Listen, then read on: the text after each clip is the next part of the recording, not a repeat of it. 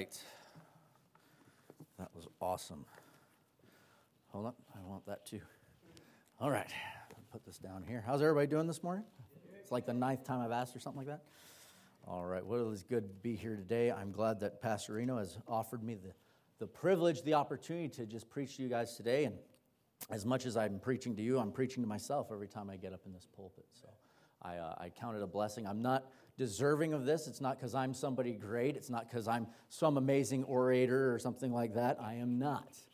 I share a testimony much like Pastor Reno that that God kind of just put out the open invitation. Hey, who wants to be a preacher? And preacher, our pastor said, I'll do that. I'm willing to go. He was a volunteer, just like myself. I just said, God, if you want me to preach, I'll preach. And I've had highs and lows in my life, but I've always come back to God to find Him a rock as a shelter in a time of storm, that He's big enough to get me through every struggle, that I met Him at Calvary and He's carried me through every step of the way. And no matter what struggle or hardship I come to, that God is there. And so I'm thankful for my God, and that He's brought me to this place, that I have a wonderful church, a beautiful church family to serve with.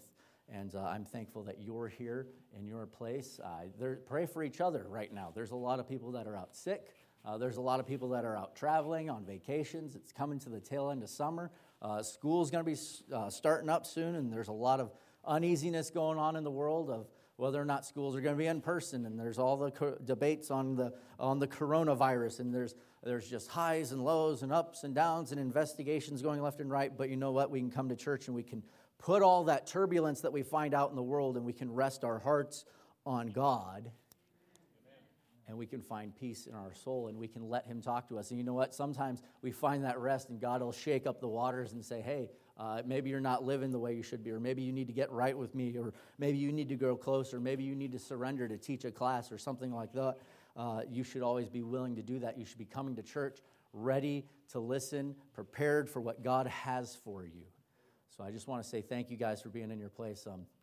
We're running short staff today, so to say. We've got Brother Reed had some things pop up, so he couldn't be here. So he came up to me and said, "If I'm not here, are you ready to song lead, Brother Shane?" I said, "Yeah, I'm ready to go." But thankfully, Brother Jonathan jumped up and said, "Hey, I can do that. I know how to song lead."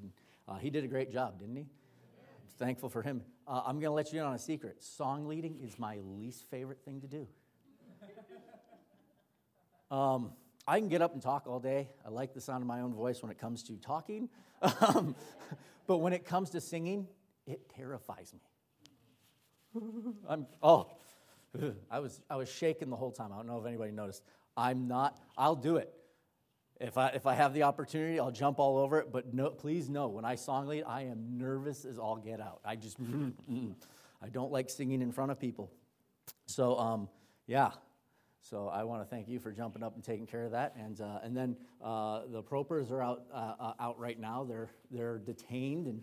And so he called me up earlier this week, and he said, "Brother Shane, I know you're teaching on Sunday, but can you fill in teen class too?" And I said, "Sure, why not?" But and then I thought maybe I should just delegate that responsibility to somebody else. So I want to thank Brother Creek for jumping up and teaching the teens.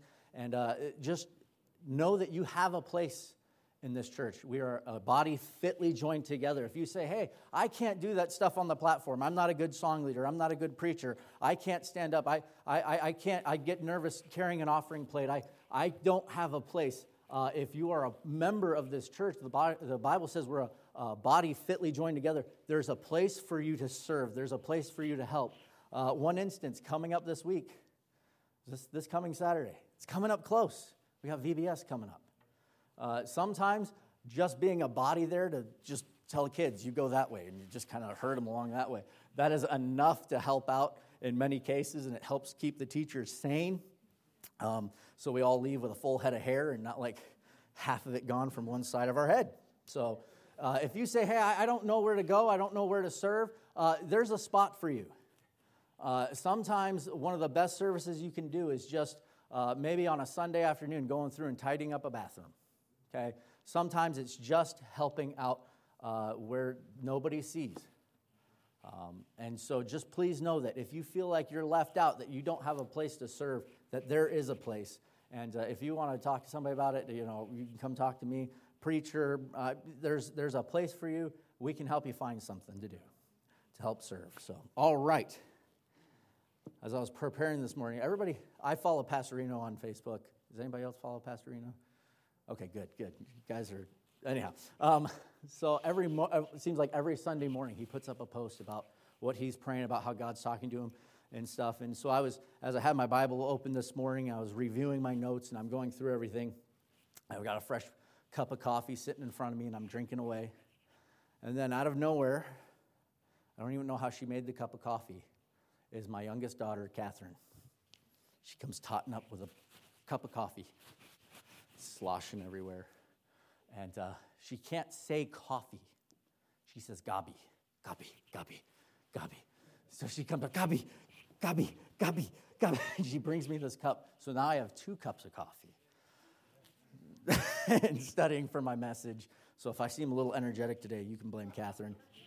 It's just all that extra coffee. And then I had a cup or 2 on the way here and 1 in teen class. And I don't know. But my daughter Catherine knows priorities in life. The other day, my wife was sitting at home and she was doing stuff and she was sitting down and then Catherine comes out and which one was it first? Oh, she brings my wife her Bible, hands her the Bible, and then she disappeared again, and then she comes out, Gabi, and brings my wife a cup of coffee, and then left her alone to drink her coffee and read the Bible. So at least my daughter's got it. I mean, she's got that down. She's not even 2 yet. She's got coffee in the Bible, or Bible in the coffee down. So you got to get those things in the right order there. So, but I want to thank you guys for being here, and I'm excited for what God's laid on my heart while I was reading through this morning, going through my whole outline. God spoke to my heart, and I kind of restructured the whole thing, kind of pushed the outline I had aside, and I rewrote the whole thing. And so I hope that you're going to just take the time to ask God to speak to your heart and do a little bit of self-examination today. Let the Word of God kind of look over your heart and see how He can work in you, and that you would let Him speak.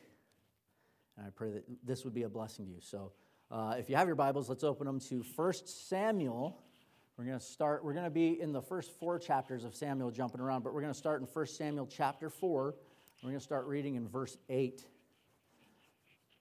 And so to give a little bit of context, the land of Israel is coming out of what we call the time of Judges.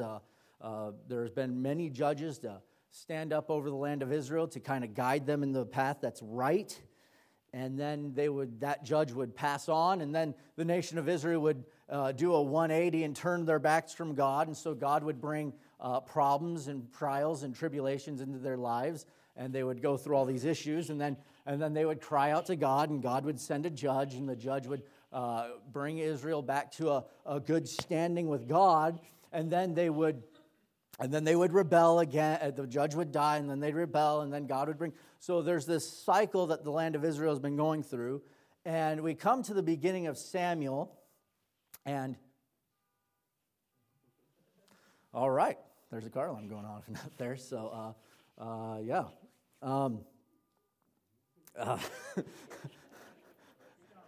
All right. So anyhow, I lost my whole train of thought. They were in this time, and Eli and his sons, Hophni and Phinehas, are keeping over the house of the Lord, over the tabernacle, and they're the priests there. And we come to a point where this man named Elkanah and his, I don't know if I said that right, but his wife Hannah, she prays, asks God for a son, and that she would give him back to God when that time came. And God blessed her, and she gave birth to Samuel. And then she brought Samuel to the tabernacle, and he lived at the tabernacle, and he would later on go to be a traveling preacher and judge over the land of Israel. And so there's several characters we're going to talk about, but Eli is kind of running the show at the temple, and he's mentoring Samuel, and he's trying to keep Hophni and Phinehas under control. And we come to chapter 4, and there's a battle that's taking place. And we read in The Bible says in 1 Samuel chapter 4 and verse 1, "And the word of Samuel came to all Israel. Now Israel went out against the Philistines to battle." There's that good old rivalry. The Israelites are always fighting the Philistines. If you ever hear that the Israelites are in battle in the Bible, 9 times out of 10, it's probably the Philistines. All right, so they're going up against the Philistines and pitched beside Ebenezer, and the Philistines pitched at Athek, and the Philistines put themselves in array against the Israelites. That's a fancy way of saying they were duking it out, they were fighting. And when they joined battle, Israel was smitten before the Philistines, and they slew of the army in the field about 4,000 men. And when the people were come into the camp, and the elders of Israel said, "Wherefore hath the Lord smitten us today before the Philistines? Let us fetch the ark of the covenant of the Lord out of Shiloh unto us, that when it cometh among us, it may save us out of the hand of our enemies." So the people sent to Shiloh, that they might bring forth thence the ark of the covenant of the Lord of the hosts, which dwelled between the cherubims. And the two sons of Eli, Hophni and Phinehas, were there with the ark of the covenant of God. And when the ark of the covenant of the Lord came into the camp, all of Israel shouted with a great shout, and they said, and so that the earth rang again. That is amazing. The earth rang. Imagine somebody shouting, an army shouting so loud that the ground would tremble, and you would hear the earth as if the earth itself were singing. The earth rang again. And when the Philistines heard the noise of the shout, they said, "What meaneth this noise and this great shout in the camp of the Hebrews?" And they understood that the ark of the Lord was come into the camp. And the Philistines were afraid, for they said, God is come into the camp. And they said, "Woe unto us, for there hath not been such a thing heretofore. Woe unto us! Who shall deliver us out of the land of these mighty gods? These are the gods that smote the Egyptians with all the plagues in the wilderness." The battle's been started, and their two sides are taking a break. They're going over their battle strategies. They're cleaning the dead off the battlefield to clear it for the next day. The spoilers of war have come in and are picking bodies clean to sell what they can. And as the Israelites sit and think, what can we do? They think, God. Why has God done this to us? Let's go get the Ark of the Covenant. Let's bring the Ark of the Covenant, the symbol of God's promises, to our people. Let's bring that into the camp. Let's take that out to war with us. Let's show these Philistines that God is on our side. This is what they say. And they bring the ark into the camp, and they yell and they shout, and they're all excited because God is there. The earth rang out. The Philistines are scared to death. And you notice when the Philistines talk about God came into the camp, it's the right God. They understood who God is. They understood the power that He holds. They understood that it was God who brought judgment upon the land of Egypt and brought the nation of Israel out. They understood who God was, and they said, "Woe unto us. We're in trouble. This is a problem we've not had to face yet before." The Philistines were scared. And I understand the idea of being scared. One time, before I get into this, let's pray and ask God's blessing over this message, over this time, and ask God to speak to your hearts. Our gracious Lord, Heavenly Father, Lord, I pray that you would continue in this service to speak to our hearts, to work in our hearts. Lord, that you would mold us and shape us to the image that you would have. But Lord, moreover, I pray that you would use me, that I would say what the message you've put on my heart, Lord, that I would speak nothing contrary to, Lord, that I would speak only what you've laid there, that I would be filled with your Spirit in this time, and that I would let you have rule and reign in this time. I thank you and I praise you for all that you do. In Jesus' name, amen. I remember one time growing up experiencing fear. We were at Northwest Trek, the zoo. And we went down to the grizzly bear exhibit. How many of you have ever seen a grizzly bear up close? Anybody? If you've been to Northwest Trek, you can see them. You go to a zoo and there's the glass in the way, and you get the feeling of the animal, but there's this there's a barrier between you. When you go to Northwest Trek, it's kind of weird. There's no glass. They have like a rail, and then there's like a pit, and then like one little thing of hot wire on the other side. It's truly terrifying when you stop and think about it. Because if a bear were to get down in that pit and stand up on its hind legs, its feet would still come up on the railing and be looking you right in the eye. They're huge. They're massive animals. And it was me. I was there. My mom was there. My sister Shannon was there. Was Sherry there too? I can't recall. I think my sister Sherry was there. And we got down to and we were looking back, and the bear, and the exhibits are huge. There's just, and it was, this grizzly bear was in the back, and I really wanted to get a good look at this thing. And it was just in the back, kind of pushing things around, and I had this bright idea. I wonder if it's hungry. Moo! Moo! And then my sister Shannon starts quacking like a duck, and Sherry was making some other animal noise. And when we started, the bear goes. It looks around, and then it looks at us.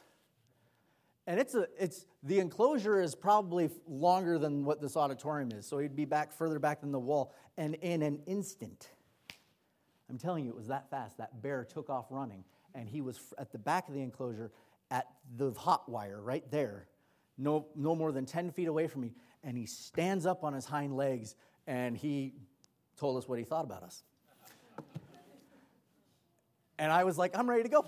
It's time to leave. I've seen enough grizzly bear for today. I'm like on my way out. My sister Shannon's there, that whack, whack, whack, whack, whack, still quacking like a duck. Is Shannon in here right now? No, she's in the back.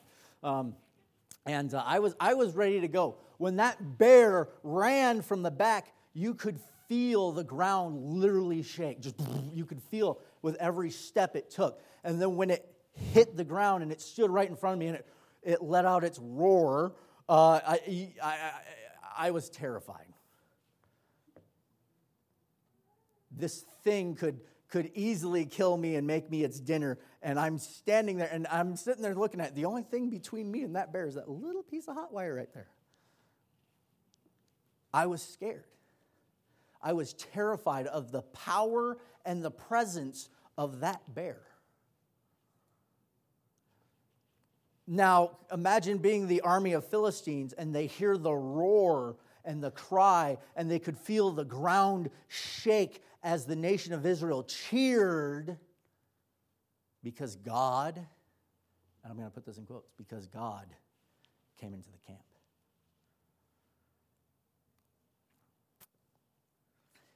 The Israelites put on a big show, but their faith was completely in the wrong place. The nation of Israel was making it seem as if God had come into the camp, but the truth is God was nowhere near that camp. God's hand of blessing was completely off the land of Israel at this time. So much so that Israel would suffer a terrible defeat. A terrible defeat. The title of my message is When God is Just a Good Luck Charm. When God is just a good luck charm. The characters I want to talk about mainly in this message is the sons of Eli, Hophni and Phinehas. And Hophni and Phinehas were terrible, terrible people. Horrible priests. They should have never been allowed anywhere near the temple. They were not, they were nowhere near what a Christian should be or what a citizen of the nation of Israel should be. They didn't know who God was. They were just flat out terrible people, to be honest. Then we have their father, Eli, who was what we could say the high priest. He was the one that was kind of overseeing everything. And Eli wasn't so much a bad guy, but he wasn't very helpful, put it that way. He wouldn't keep his sons in line. He wouldn't he didn't train them very well in the way that they should go. And honestly, Eli kind of describes the average modern Christian as just like an Eli. And then we have Samuel, who's quite young, and the first 4 chapters span several years, but Samuel is quite young, but he's getting to the point where he's becoming a preacher. He's God is speaking to him, and he's then sharing God's message with the nation of Israel, but he's still quite young, and so the Israel will hear him preach, but they haven't quite taken to what he's saying. And as we go through, I want you to notice the effect of losing your love and fear for who God is. When God loses that place of being God and simply becomes a good luck charm that you hide in your back pocket or that you call upon on a rainy day that you don't really think about until it's your time of need, how does that affect your life? And as we go through this, you should find yourself relating to, you're either going to find yourself being like a Hophni and a Phinehas, you're going to be more like an Eli, or are you going to be over here in the lines of, I'm more of a Samuel? And I want you to just take some time and reflect on your life as we go through this. Let God dig down deep and break away the hardened heart that we may have, that he would break away the fallow ground, that he would search you and he would try you, and that he would show you the Christian you ought to be. And if you're where you ought to be, this will be a lesson of encouragement. And if you're not where you should be, hopefully you're going to feel a little bit guilty. You're going to feel a little bit convicted. And that's the power of God. That's not me because I'm something special. That's God talking to your heart, and I ask that you don't shut it out. But the effect of losing your love and fear for who God is when God simply becomes a good luck charm in your life. The first place I want you to see is in yourself. The effect that it will have in yourself. Okay? I'm going to go to 1 Samuel chapter 2, and I'm going to read verses 22 through 25. Now Eli was very old, and he heard that all that his sons did unto all Israel, how that they lay with the women that assembled at the door of the tabernacle of the congregation. And he said unto them, Why do ye such things? For I have heard of your evil dealings by all this people. Nay, my sons, for it is no good report that I hear. Ye make the Lord's people to transgress. If one man sin against another, the judge shall judge him. But if a man sin against the Lord, who shall entreat for him? Notwithstanding, they hearken not unto the voice of their father, because the Lord would slay them. Hophni and Phinehas were terrible people. Now let me get this, let me preface this. They did not start out as terrible people. They weren't born, it was just determined you're going to be a terrible person. No, it doesn't work that way. They willfully chose to do that which was contrary to God's word through their entire life, to the point where God's words were meaningless and void, and they didn't care about what God had to say. They had lost all respect for it. They were willfully sinful. They didn't heed the word of God, and they ignored their father. They were rebellious. And if you follow the life of Samuel, he would look at King Saul one day, and he would say that rebellion is as the sin of witchcraft, somebody who is completely contrary to the will of God and wants nothing to do with God in their life. This was Hophni and Phinehas. They were selfish. They were absorbed in nobody but themselves. What they did for themselves. And they made God look bad. They brought a reproach against God's people. They were just bad people. Now, I'm sure every now and then they do something good. I guarantee it. Occasionally, every now and then, it was like, hey, Hophni, good job. Okay? But the point is in their self, they had shut God off. They had tuned him out. He had no place in their life. And they had come to the point where it didn't matter what God would say. It didn't matter that their father would come to them and say, you're being terrible. No, it's all turned out. And they would turn God's people. They would turn their hearts away from God. These were men who were supposed to help keep the nation of Israel on track in the way that they ought to go. And instead, they're doing the opposite and steering them away from God, rather than calling them into the temple to get right with God, rather than calling them in to do their sacrifices, to look to the promises of God, to hold close to God. No, they would be so evil and conniving and wicked that they would cause people to come to the temple, see them, turn around and walk away. And say, if that's what a man of God looks like, why should I be here? That's Hophni and Phinehas. By the way, when you lose respect for who God is, you may not see it, but that's where your life goes. Time and time again, you can follow people in the Bible who lose sight of God, and they say, I'm done with that, and their life will unravel. Their life will fall apart. They go through trial, they go through struggle, and they can't seem to figure out where it all went wrong. I look at King Saul, a man who had great potential in his life, a man that God did choose. It wasn't the king that he was waiting for to bring over them, but it was the king that God did choose because the nation of Israel asked for one. And King Saul had great potential, but at one point in his life, he decided that he was more important than God, that what God said didn't matter, and that he was going to take the reins of control in his life and his family fell apart. I think of another one that I like to think of about, and I've preached about him many times, is Demas. Demas, a man who faithfully served alongside the apostle Paul, and the last thing you hear about him in the Bible is, Demas hath forsaken me, having loved this present world. We don't know exactly what happens to Demas through the Scriptures, but we know that Demas just gave up. Demas said, this God stuff just ain't worth it, and he turned away.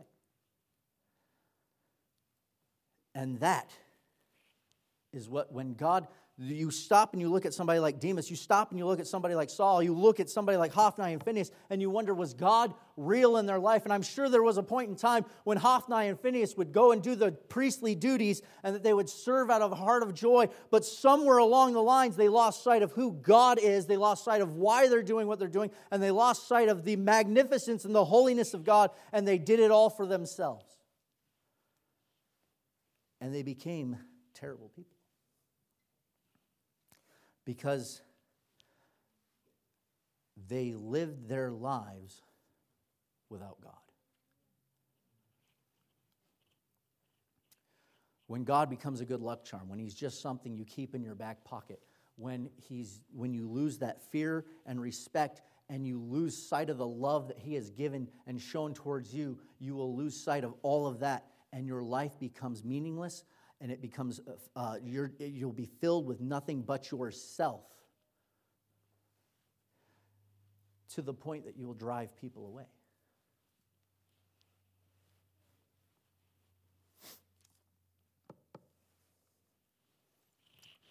There's been times in my life where I've looked and I've contemplated whether or not serving God was worth it. Whether or not this is where I wanted to be, whether or not God was really helping me out, whether or not God was really real. And I've talked about those times before, and I've come to the Bible, and I've come to passages like this, and I've said, I can see the destruction of a person who cuts God out. The Bible says that the eye that mocketh at his mother and despiseth his father, or it might be those two flip, but the ravens of the valley shall pluck out his eye, and the young eagles shall eat it. There is God can bring destruction in the life of a person who mocks at him, who mocks at the authorities that he puts in their lives, that you can't walk away from. You can't just give up on God and walk away and expect your life to be sunshine, roses, and lollipops. It doesn't happen that way. You may be blessed. You may not go through a lot of physical or hardships. You might be blessed with money and you have no want, but there is emptiness and there is a loss of purpose, joy, when you serve yourself and not God. When you lose sight of God in yourself,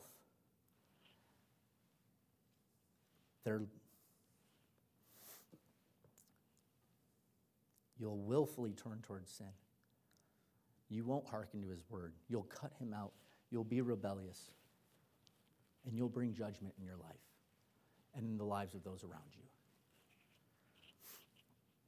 Secondly, when you cut God out, when you make him just a good luck charm, when he's not in the place that he should be, there's an effect in your service, in your holy service to God. If we flip over just a little further up in this chapter 2, we read in verse 12, "Now the sons of Eli were sons of Belial, and they knew not the Lord.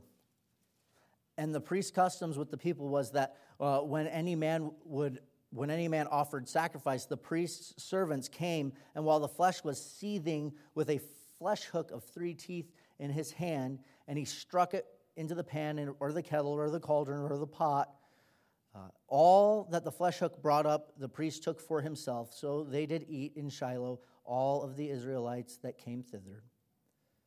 Also, before they burned the fat, the priest's servant came and said to the man that sacrificed, 'Give flesh to roast for the priest, for he will not have sodden flesh of thee, but raw.'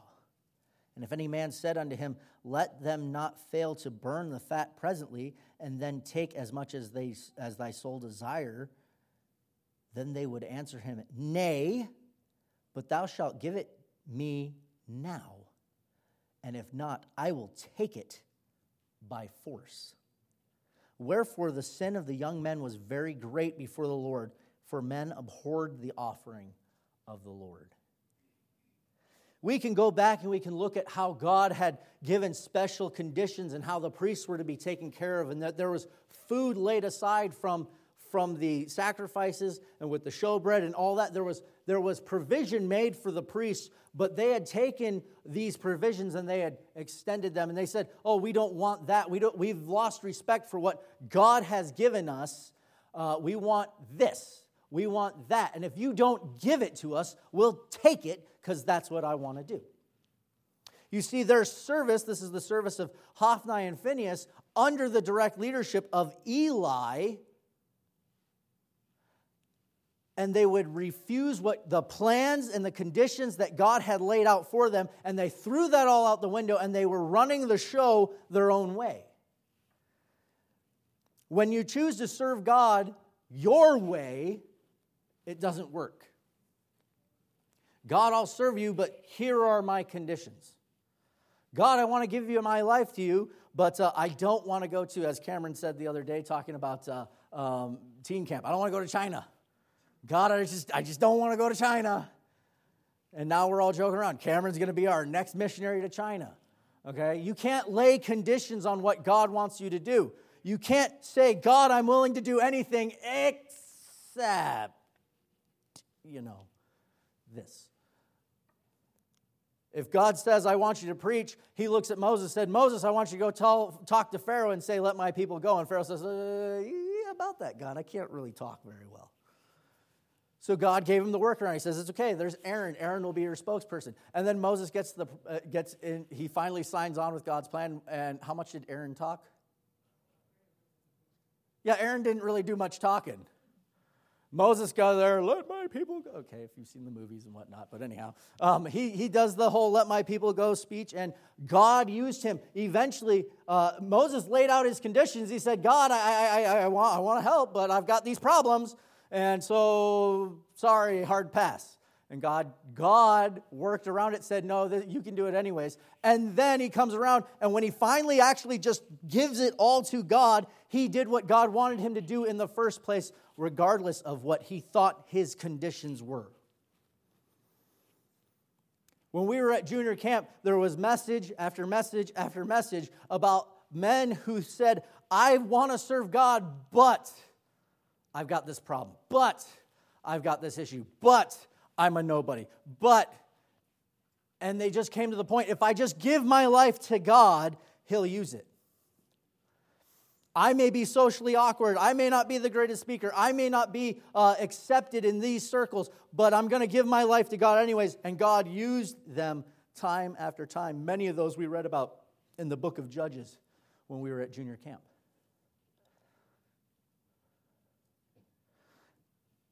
And I've sat in churches where men have stood up and they served and they did their best to hide the fact that they had lost all respect for who God was. For them, it was show. They were doing what they were supposed to be doing. Men that fell out of the service because they got into inappropriate relationships. Men who fell out because they had gambling problems. Men who stopped coming, who were actively serving because somewhere along the lines in their self, they lost their relationship with God. And then that reflected into their service. They started putting their conditions on what God could do with them. And then their service became empty and meaningless. You see, when you serve the Lord and you're doing out of the right heart, it energizes you. It gives you passion. It makes you excited. You stand up and you sing, "How great thou art," and you realize, my God is awesome. My God is great, and there's nothing you can say to change my mind because I am actively serving, and I can feel His power. I can feel His grace in my life, and I understand who God is. But somewhere, sometime, people will stop and they think, woe is me. I'm going through such a hard time, and they struggle, and they somehow cut God out of the picture, and they lose sight of who they're serving, and their service becomes empty and meaningless. They lose a passion that they once had, and they start doing things because it makes them feel good, or that people can see them, and they can stand up and say, it's not how great thou art, God, it's how great I am. And that turns people away from God. Because when that finally comes to light, when the person finally gives up, when they finally say, I've had enough and I'm done serving God, and people say, look at that guy. You followed him. You said he was a great man of God. And it brings contention. When you're not serving, when you lose sight of God and you're serving God, you get picky, you get contentious. Things have to be done your way, and you will tear apart a church.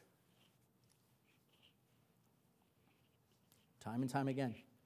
In the South, it's a running joke. When a church splits, the half that leave, they go down the street, and if the church was called Oak Baptist Church, the half that leaves goes down the street, and they start Greater Oak Baptist Church. One of my college administrators, I think I told this story last time, told a story about two deacons splitting a church apart over a chicken wing. Church potluck. This is Brother Lester told me this one. Church potluck. Two deacons come to the last bucket of KFC fried chicken. And one deacon looks in there and notices there is but one chicken wing left. And he reaches in and, as a joke, says, it was preordained before the foundations of the world that God wanted me to have this chicken. And starts eating it.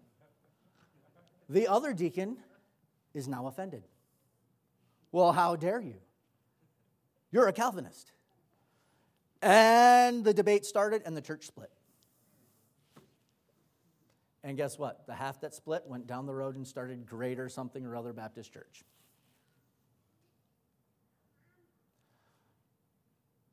I guarantee it, one, if not both of those deacons had just lost sight of who God was in their life.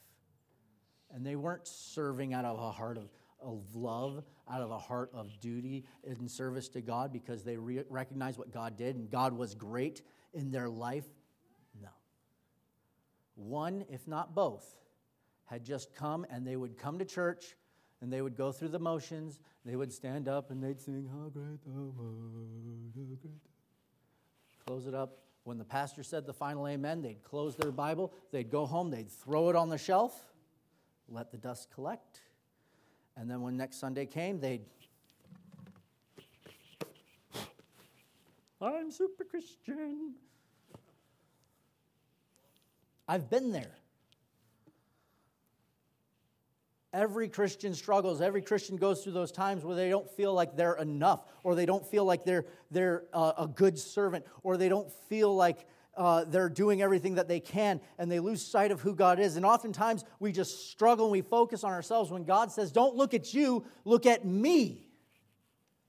That we're to keep our eyes on things above. God says, you're not doing it to make you happy.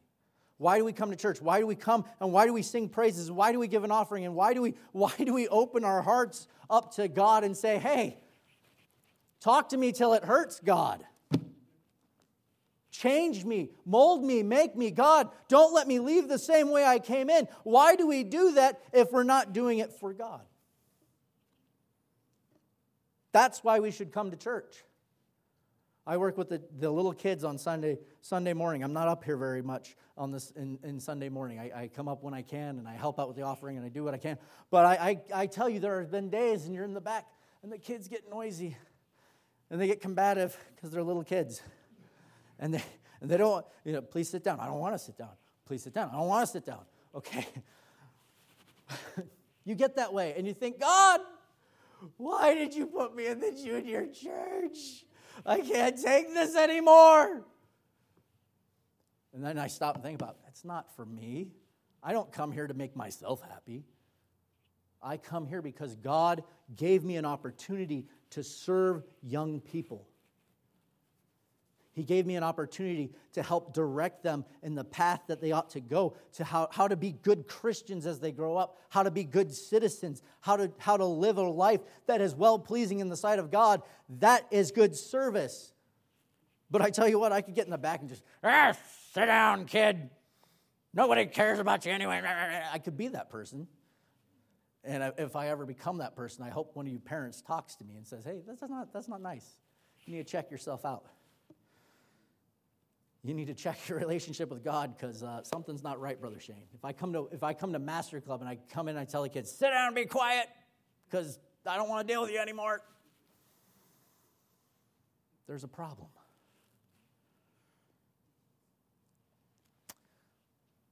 When God is just a good luck charm in our service, it suffers. We may be able to polish ourselves up and look happy and good. And, I'm super Christian. But we do ourselves a disservice by not relying on our brothers and sisters in Christ and saying, hey, I'm going through a hard time. I need a little extra prayer. Or, you know what?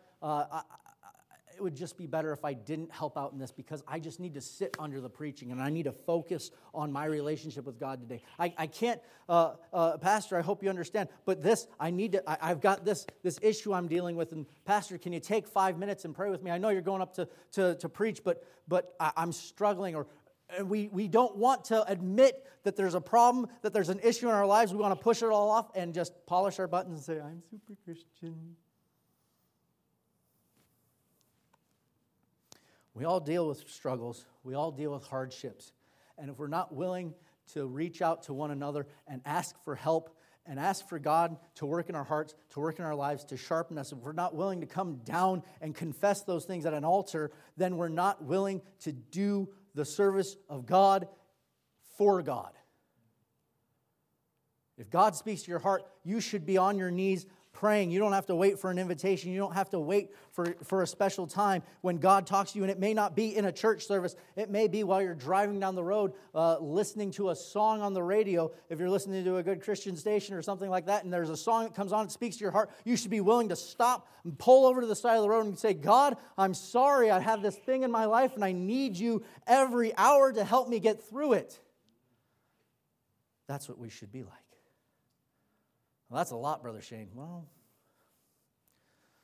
that's what God lays out in His Word, that we should depend on Him, that we should be in constant prayer, that we should pray without ceasing, that we should seek His face, that we should seek His grace and His power, that we should hold and cling to Him, that we should forsake the world, that we should let the old man that we once were die and stay in the grave, and that we should live a new life with Christ, and that we should press on, and that we should follow the faith of those that came before, and we shouldn't besmirch that name that we have, whether it be a Baptist or a Christian. We should hold on and march forth as good Christian soldiers.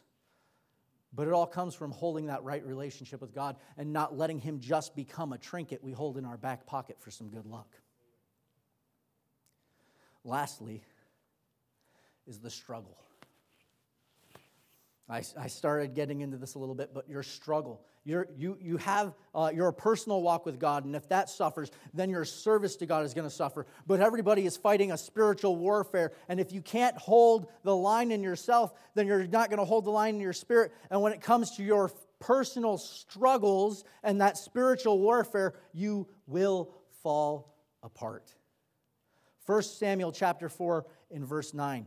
Remember, we started off, the Israelites brought that Ark of the Covenant into the camp, and they shouted, and they leapt up for joy, and they praised God. But I don't think they were praising the God of the Bible.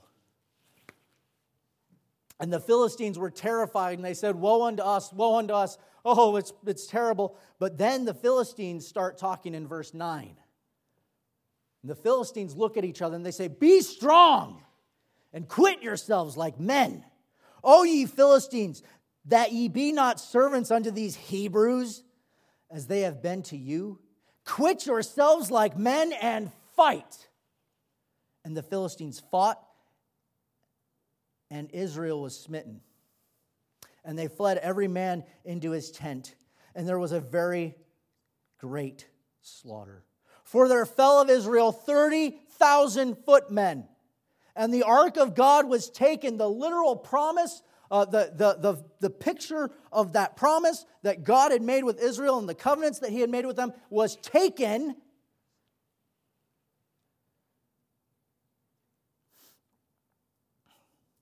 And the two sons of Eli, Hophni and Phinehas, were slain, and there ran a man of Benjamin out of the army, and came to Shiloh the same day, with his clothes rent, and with earth upon his head. And when he came, lo, Eli sat upon a seat by the wayside, watching, for his heart trembled for the ark of God.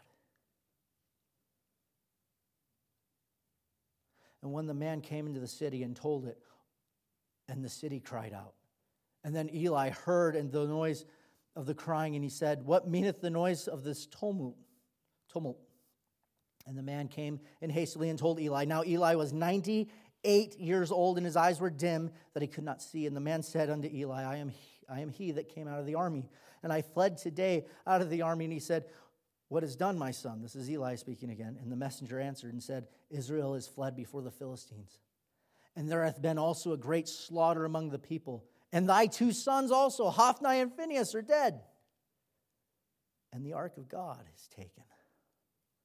And it came to pass when he mentioned the ark of God that he fell off his seat backward by the side of the gate, and his neck brake, and he died.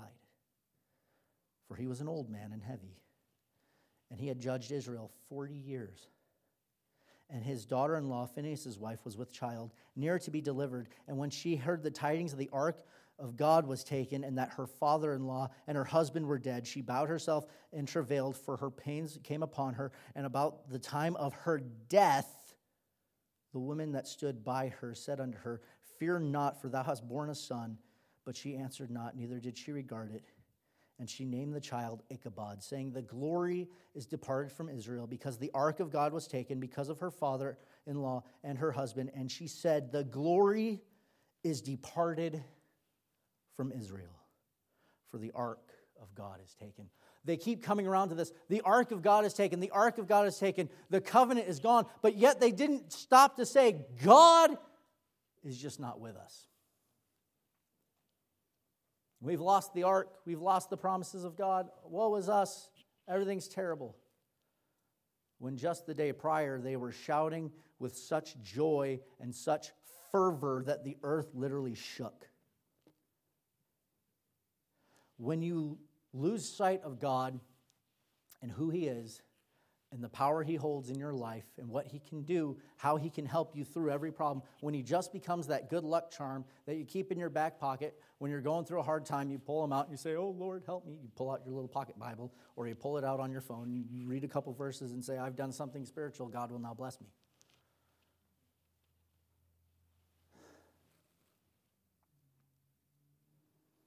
That's the way the nation of Israel was living. We'll bring the Ark of the Covenant out to stand with us in this struggle, in this battle. We'll have God's presence over us. Everything will be great, and we'll march on to victory, and everything will be sunshine and rainbows and lollipops. And then God said, I ain't going to be a part of that. And God in heaven stood by and watched the battle unfold and let the promises. By the way, Eli already knew this was going to happen. He had been told not once but twice by God, and he never turned his life around. He never straightened his sons out. He never removed them from being priests, and he was told twice this would happen.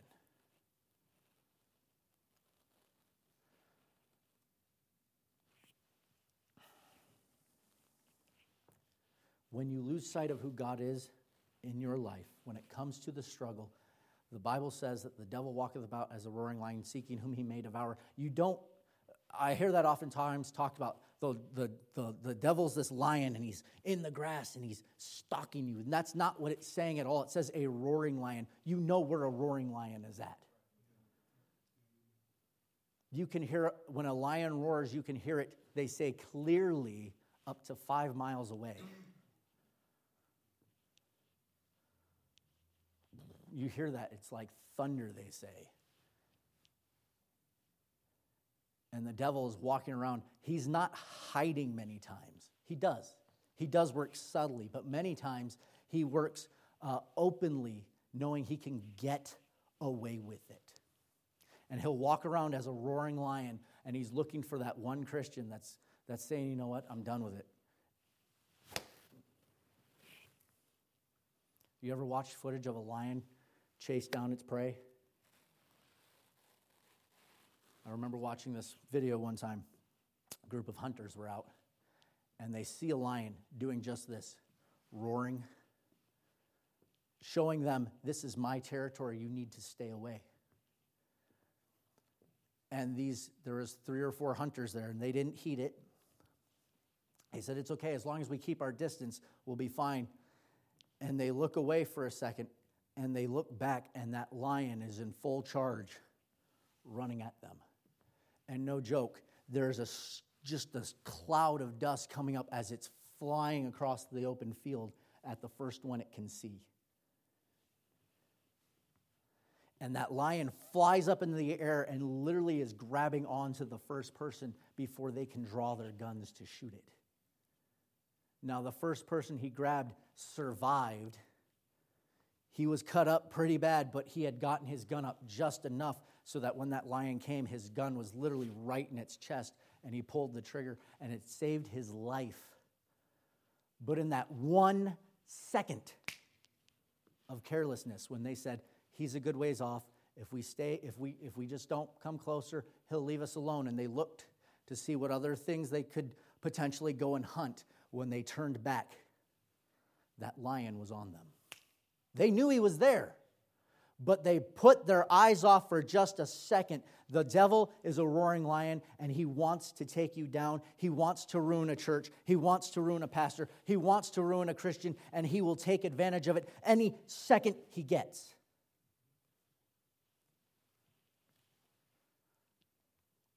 And when you live a life where God is just a good luck charm, and you lose sight of who he is, the devil can be there in a second, ready to take you down.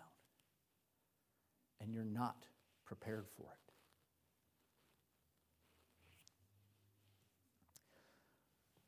But how? In conclusion, how do we go the other way? How do we live a life where we're reliant on God, that we seek his face, that we're trusting in him, that we're following after him, that we have joy in our service, that we can have a little joy in our footstep, and that we can go through church and not just sing, oh, great, and just feel empty inside, but sing and understand my God is great and terrible and mighty and can bring me through every trial in life, that he is truly a shelter in the time of storm. Every song we sang this morning was a great and powerful song that God is big enough to get us through every trial in our life, that God can do anything, that when God wants to do something impossible or miraculous, he'll start with the impossible. God can do things that we think isn't possible. God does all those things, but how do we get to that point? How do we get to mountain-moving faith? How do we get to a spot where God can use us like we never thought possible? One verse. 1 Samuel chapter 3. Turn to chapter 3. I'm going to sum up the beginning.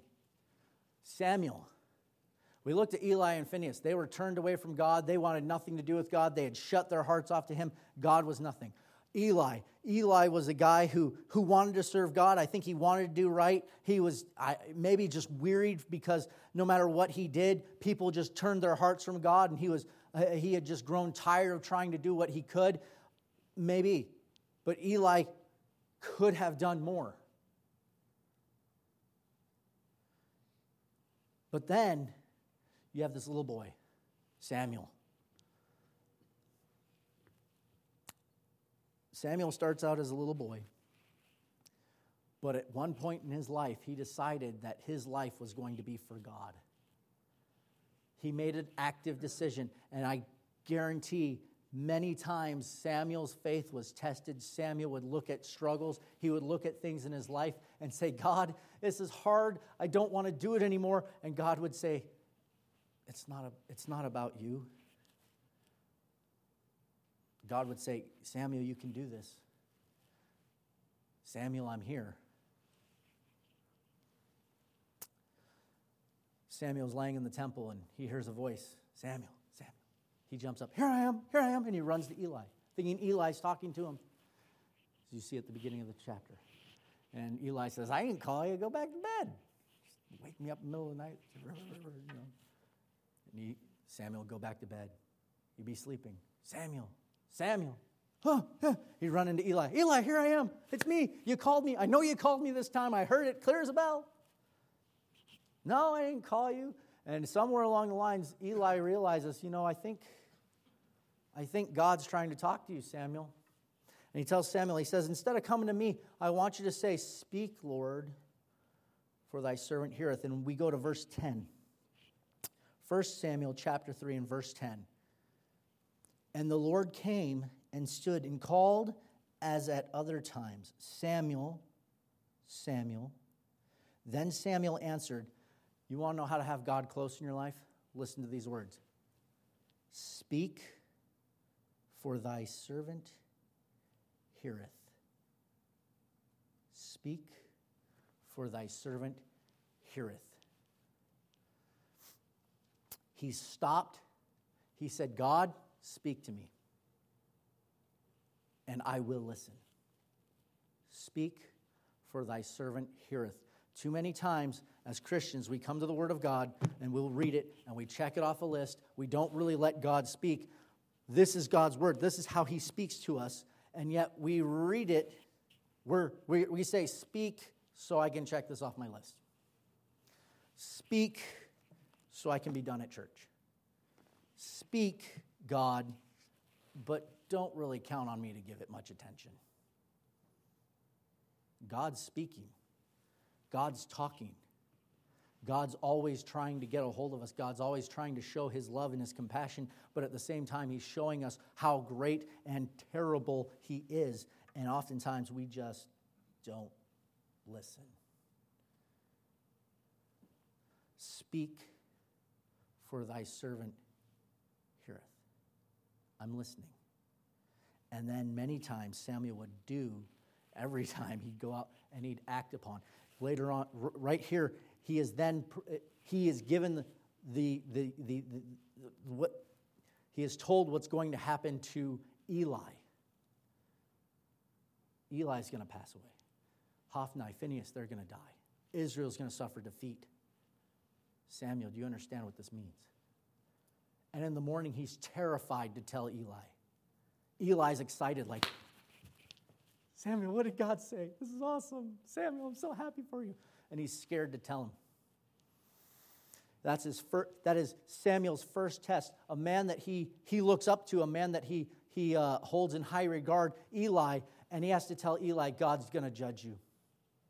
God's going to judge your house. God's going to kill you all.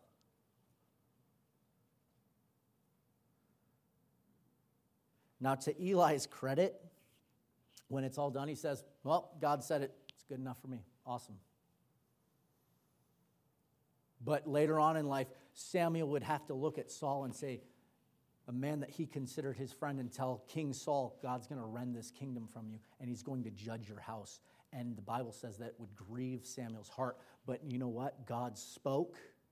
He listened. And then even though it was something that just destroyed his heart, he did it.